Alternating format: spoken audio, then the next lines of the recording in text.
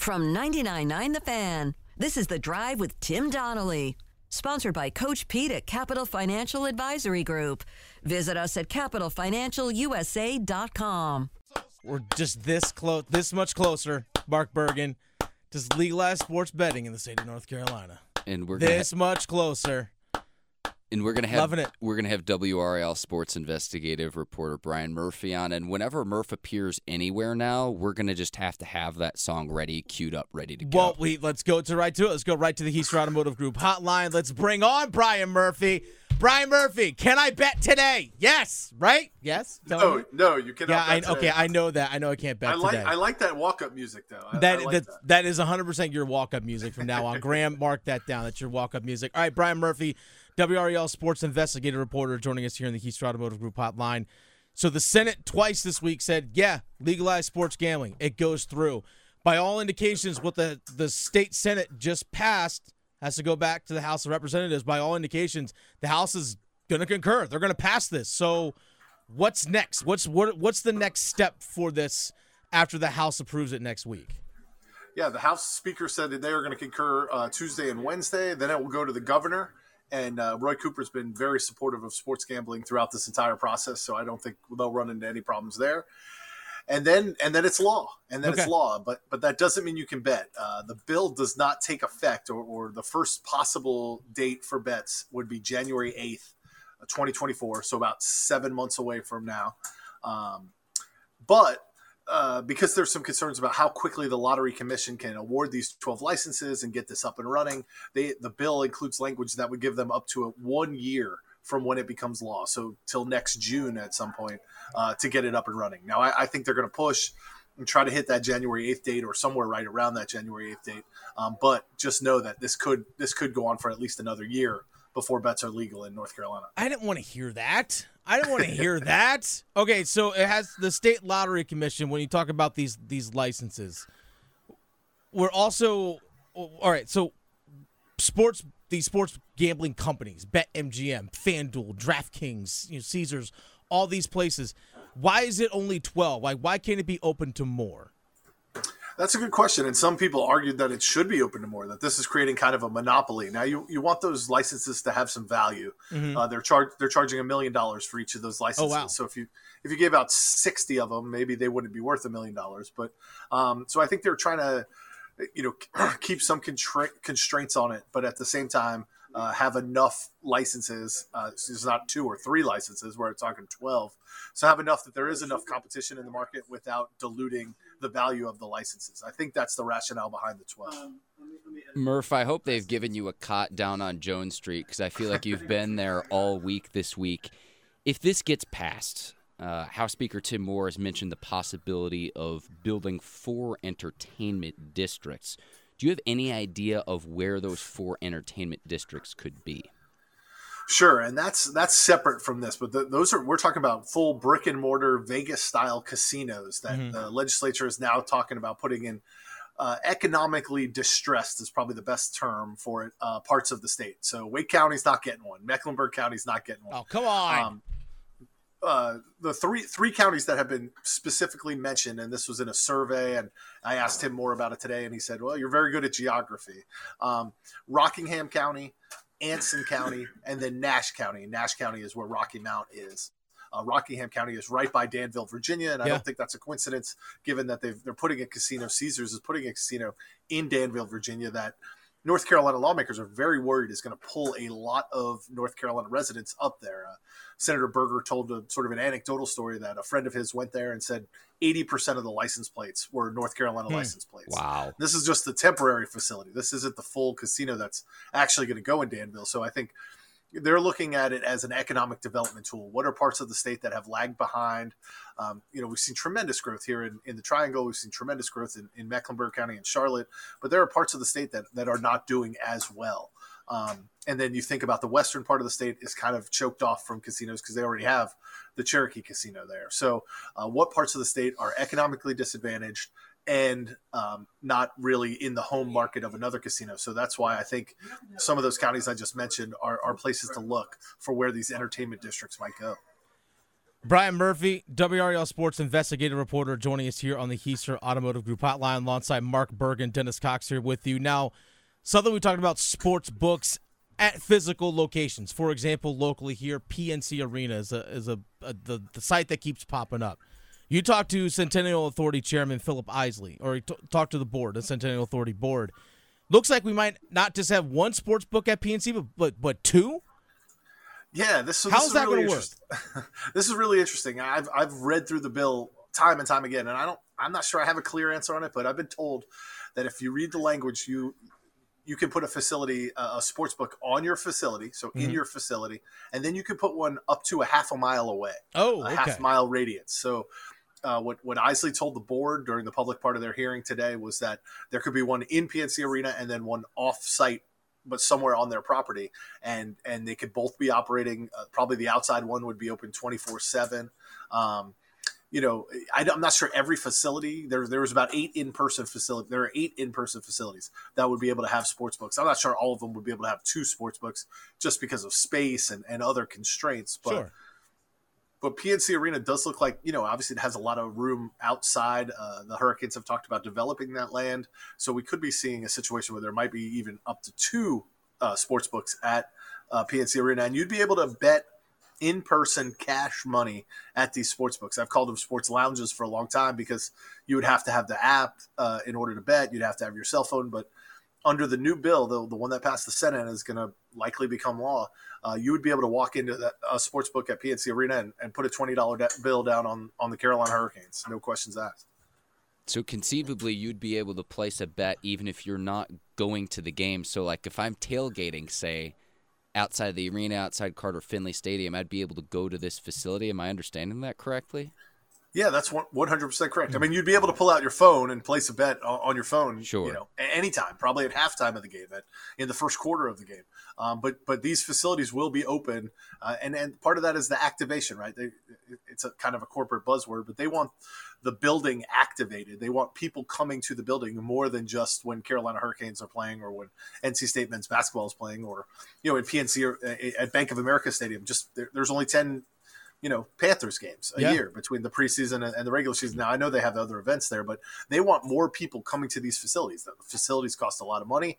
They want more people coming out to them. And if there's a great restaurant and bar and sports book there, they think this is a way to bring more people out to those arenas. Brian Murphy, WRL Sports investigative reporter. This gets into my next thing. I know you and I have had a conversation with Philip Isley of the Centennial Authority, the chairman there, about the development around PNC Arena and sports gambling and all this stuff. It all ties in together. The upgrades to the arena, sports betting being legalized, it all ties together.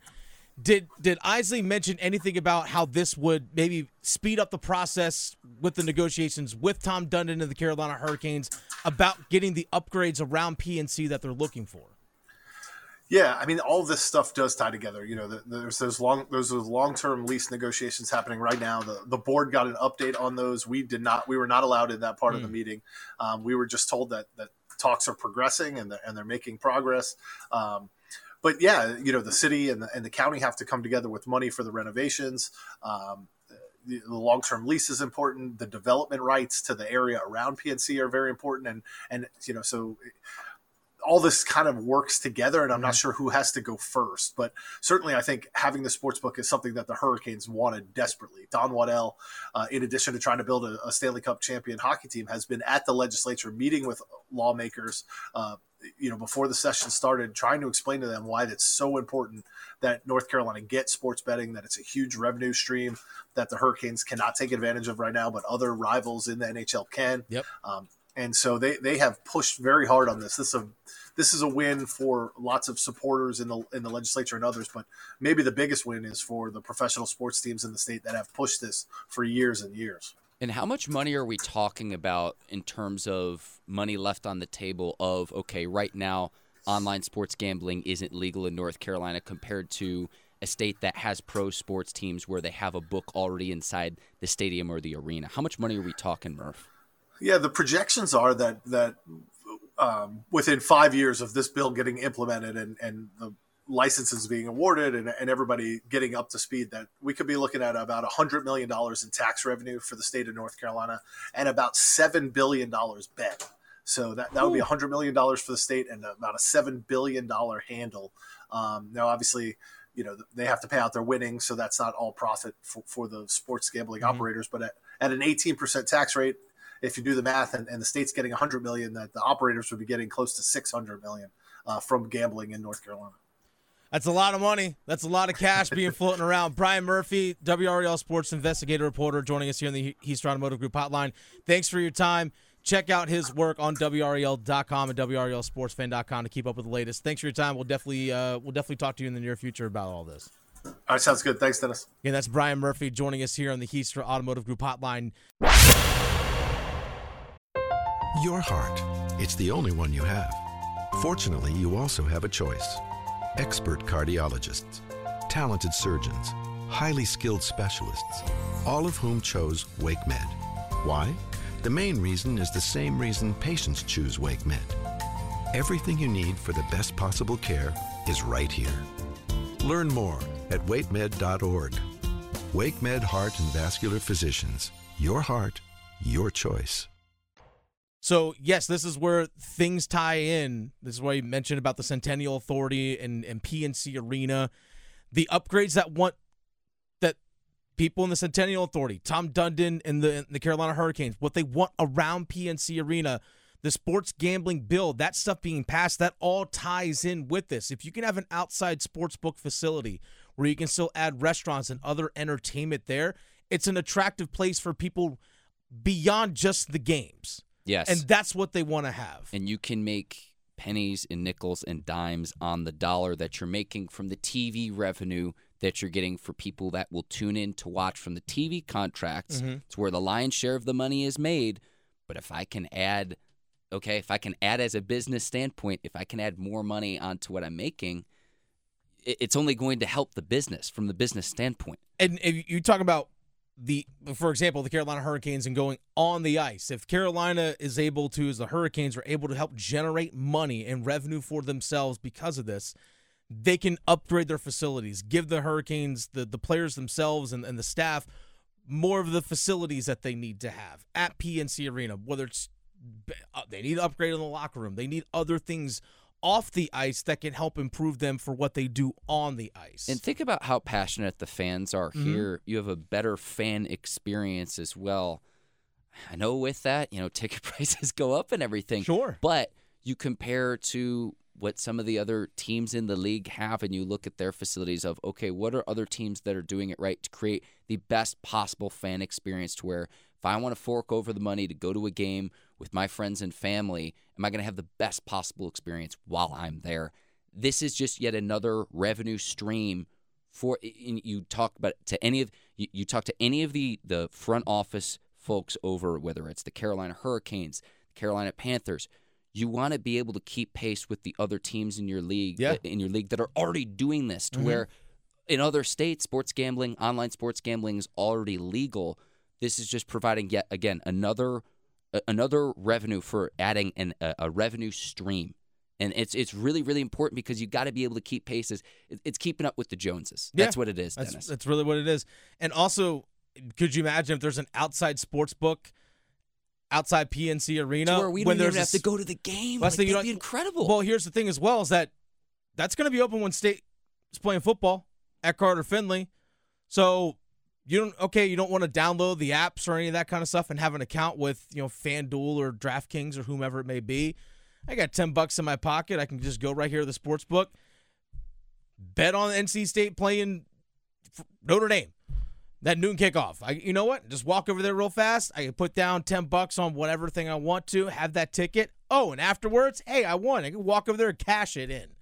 Like that's something that you can be able to do as well. Get another round, get some dessert. Whatever. And you know what? You can enjoy the rest of your night or whatever it is that you want to do. So that's something that is, again, the upgrades around PNC Arena. I know there are a lot of NC State fans who are like, hey, that's taking away premium tailgating spots. And I know that's a lot of State fans and people around NC State don't want to lose that, but there's more to it than just the 6 or 7 dates that you have for football. And that's what, the logistics of, okay, if it is January the 8th that this bill becomes law, if it ends up getting approved, and, I'm saying that knocking on wood. Yeah. again, what the next steps of all of this of, okay, once this bill becomes law, what happens then? And that's why, having Murph on, just great perspective of, hey, here are the next steps of all of this. And again, going back to creating the best possible fan experience that you can have, because other states are already doing it. Yep. State of North Carolina is definitely behind in that regard. That's Mark Bergen, Dennis Cox here with you this afternoon on 99.9 The Fan. Graham Hill's producing us. If you missed any of that conversation with Brian Murphy, check it out on the Best of 99.9 The Fan podcast. Again, check out his work on WRALSportsFan.com and as well as WRAL.com. Also, make sure you catch it on the 99.9 The Fan YouTube page. Make sure you hammer and elbow drop those subscribe buttons and those notification bells. That way you don't miss any of these conversations. What do you mean by elbow drop? Can you explain to me what you mean by that? You're not a pro wrestling fan? Okay, but what do you mean? So yeah, elbow drop it. Okay. You're talking people's elbow? Whatever you want to do. Okay. Just hit Macho Man Randy Savage elbow drop that thing. I just didn't know what you meant. Make sure you just hit the target. That's all. Just elbow drop it. I got you. A lot of people say a lot. The common term is smash. A lot of people say hit the subscribe button or click it. Elbow drop it. Okay. Elbow drop it. That's Dennis Cox, ladies and gentlemen. That's me. Yeah. NBA Finals get underway tonight, and it's game one. And I started looking back, just kind of looking around the NBA and the coaching world. Something that I've talked about a few times this week. We've seen it a lot in the NHL, Mark Bergen. We've seen it a lot in the NBA of coaches who have had success being fired. I'm like, good coaches who have had success being fired. And I bring that up because Monty Williams, who was just let go as the Phoenix Suns head coach, signs on with the Detroit Pistons, signed a 6-year contract worth nearly $80 million. It was like $78.5 million. We got to get Graham to cue the money sign. Yeah, no, seriously, cue that. But so he signed with a new team, got hired by the Detroit Pistons. Joe Mazzulla, Brad Stevens, their president of operations, formerly their head coach, said, hey, we're going to keep Joe Mazzulla this upcoming season. Joe Mazzulla is not going to be let go as head coach. Mazzulla just had his first year as head coach of the Boston Celtics. Yeah, they just lost in Game 7 of the Eastern Conference Finals, but first-year head coach was notified, I think, 3 days before training camp and practices had started that, hey, by the way, you're going to be the head coach because Emi Udoka couldn't keep his pants up in the, all that kind of stuff.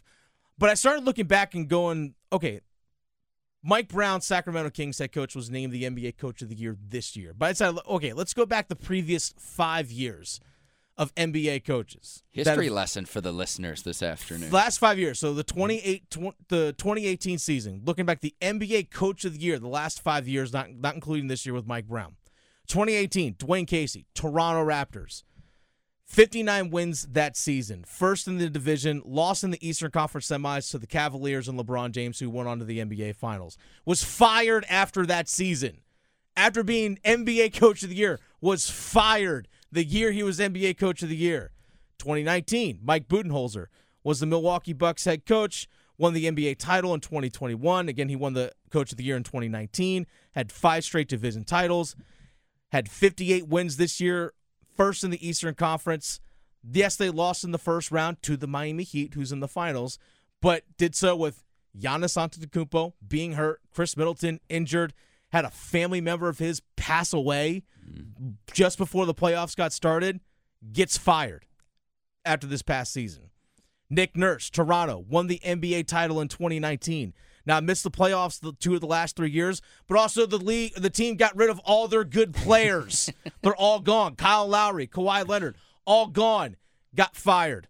2021 NBA Coach of the Year, Tom Thibodeau, New York Knicks head coach, finished 3rd in the division in 2021, lost in the Eastern Conference semis this year, missing the playoffs last year, won Coach of the Year previously in Chicago.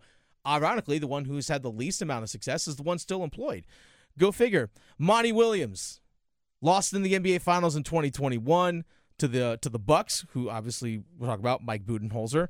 Conference semis in each of the last 2 seasons. The team this past year traded away all their depth to get Kevin Durant, who got hurt right as soon as he got there, and then also had 2 of his best players get hurt in the playoffs, and again had no depth, got fired.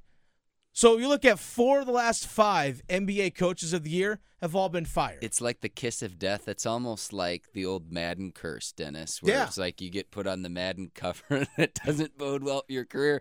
You get named NBA head coach of the year and time is ticking. It makes no sense to me. And we always constantly hear about from coaches, whether it's college coaches, high school coaches, professional, we hear from executives about culture, right? It's basically the substitute now for family, all right, in sports. It really is. We talk about culture. What do we hear often with the Carolina Hurricanes, what Rob Brindamore has built there? It's the culture of that team, right? The work ethic. You got to fit into the locker room. Everyone buys in. Everyone loves playing for Rob Brindamore. You have to fit into the culture of the team, right? Well, if you got rid of Rob Brindamore, do you have that culture? Is that there? That's the thing. You got to have stability in order to build culture, right? And does change necessarily mean, does change lead to positive outcomes? Because you mentioned Missoula. Celtics won 6 more games during the regular season this year than they did a year ago with Ime Udoka. Now, right before the start of the season, he wasn't even on the bench. He was behind the bench before the season. And it's, okay, you get sent to the principal's office. The principal's not here today. Oh, the assistant principal's not here today. Oh, you're stuck with the guidance counselor. But that for an entire season? Mm-hmm. I credit the Celtics front office for sticking with Missoula. I don't know if it'll help lead the Celtics over the top to where they want to, win an NBA championship again. But is making a change are you going to change just for the sake of change, or are you confident that's going to lead to positive results? Because, you could play both sides of this too, Dennis. You could say, well, when the Warriors fired Mark Jackson several years back and they brought in Steve Kerr, that was a big difference in helping the Warriors establish the dynasty that we know today. Yeah. So, but with all of these NBA teams, again, the Celtics were better this season than they were a year ago. I almost credit them to say, hey, let's run this back and see what we've got in our guy. And let's get multiple years of a sample size to where it's society today where we want instant gratification. We want to instantly. microwave championships. Yeah. Tying things in here locally, right? Hubert Davis in his first season at Carolina as their head coach. People wanted him out in February. People wanted him out. And then they get to a national championship game. It's funny how that stuff quieted down, but then they struggled this past year. A lot of people want him out, right? Again, stability has to matter. It has to play a factor. Now, if you realize quickly, like, oh, okay, this is bad, then I understand pulling the plug. But, like, for example, Urban Meyer down there in Jacksonville, prime example of get that out of here. Yeah. That was a terrible decision. Matt Rule hung on to that 5 games too long. Actually, a year and 5 games too long. But looking back on that in hindsight, but there are people that wanted Keats to go, even though he had to deal with the stuff that happened previously with Mark Gottfried as with NC State basketball and the stuff hanging over of the head of well, we're going to have NCAA sanctions. NCAA, is going to take away scholarships potentially. Whatever it was, that stuff was hanging over their head. Doesn't have to deal with that kind of stuff anymore. Now, well, look, he makes the NCAA tournament. So there's a thing to be said about stability. That has to matter. And it's amazing to me how, not just in the coaching world, but just in any profession, how quick we are to move on to the next thing so quickly. We always talk about we want to have quality of culture. You can't have quality of culture if you're constantly turning out the people that are in charge. It doesn't work. Yeah. There's no if you want sustained success, you got to have something to sustain. I would take a multi-year sample size as well. I wouldn't just say, oh, it didn't work this one season, and then we're going to up and change for change's sake. Mm-hmm. I always say, okay, if you are an advocate to fire someone, have a plan ready to go about how things are going to definitively improve. And it might not appear evident right away, but you need to have a plan. Otherwise, it's just, we'll see. We'll see how all of this shakes out, especially with the Celtics. And then, here locally, I thought your Hubert Davis, you hit the nail on the head, Dennis. Sometimes people say, oh, we got to get to the next level. Sometimes the next level is actually below where you currently are. That is the next level.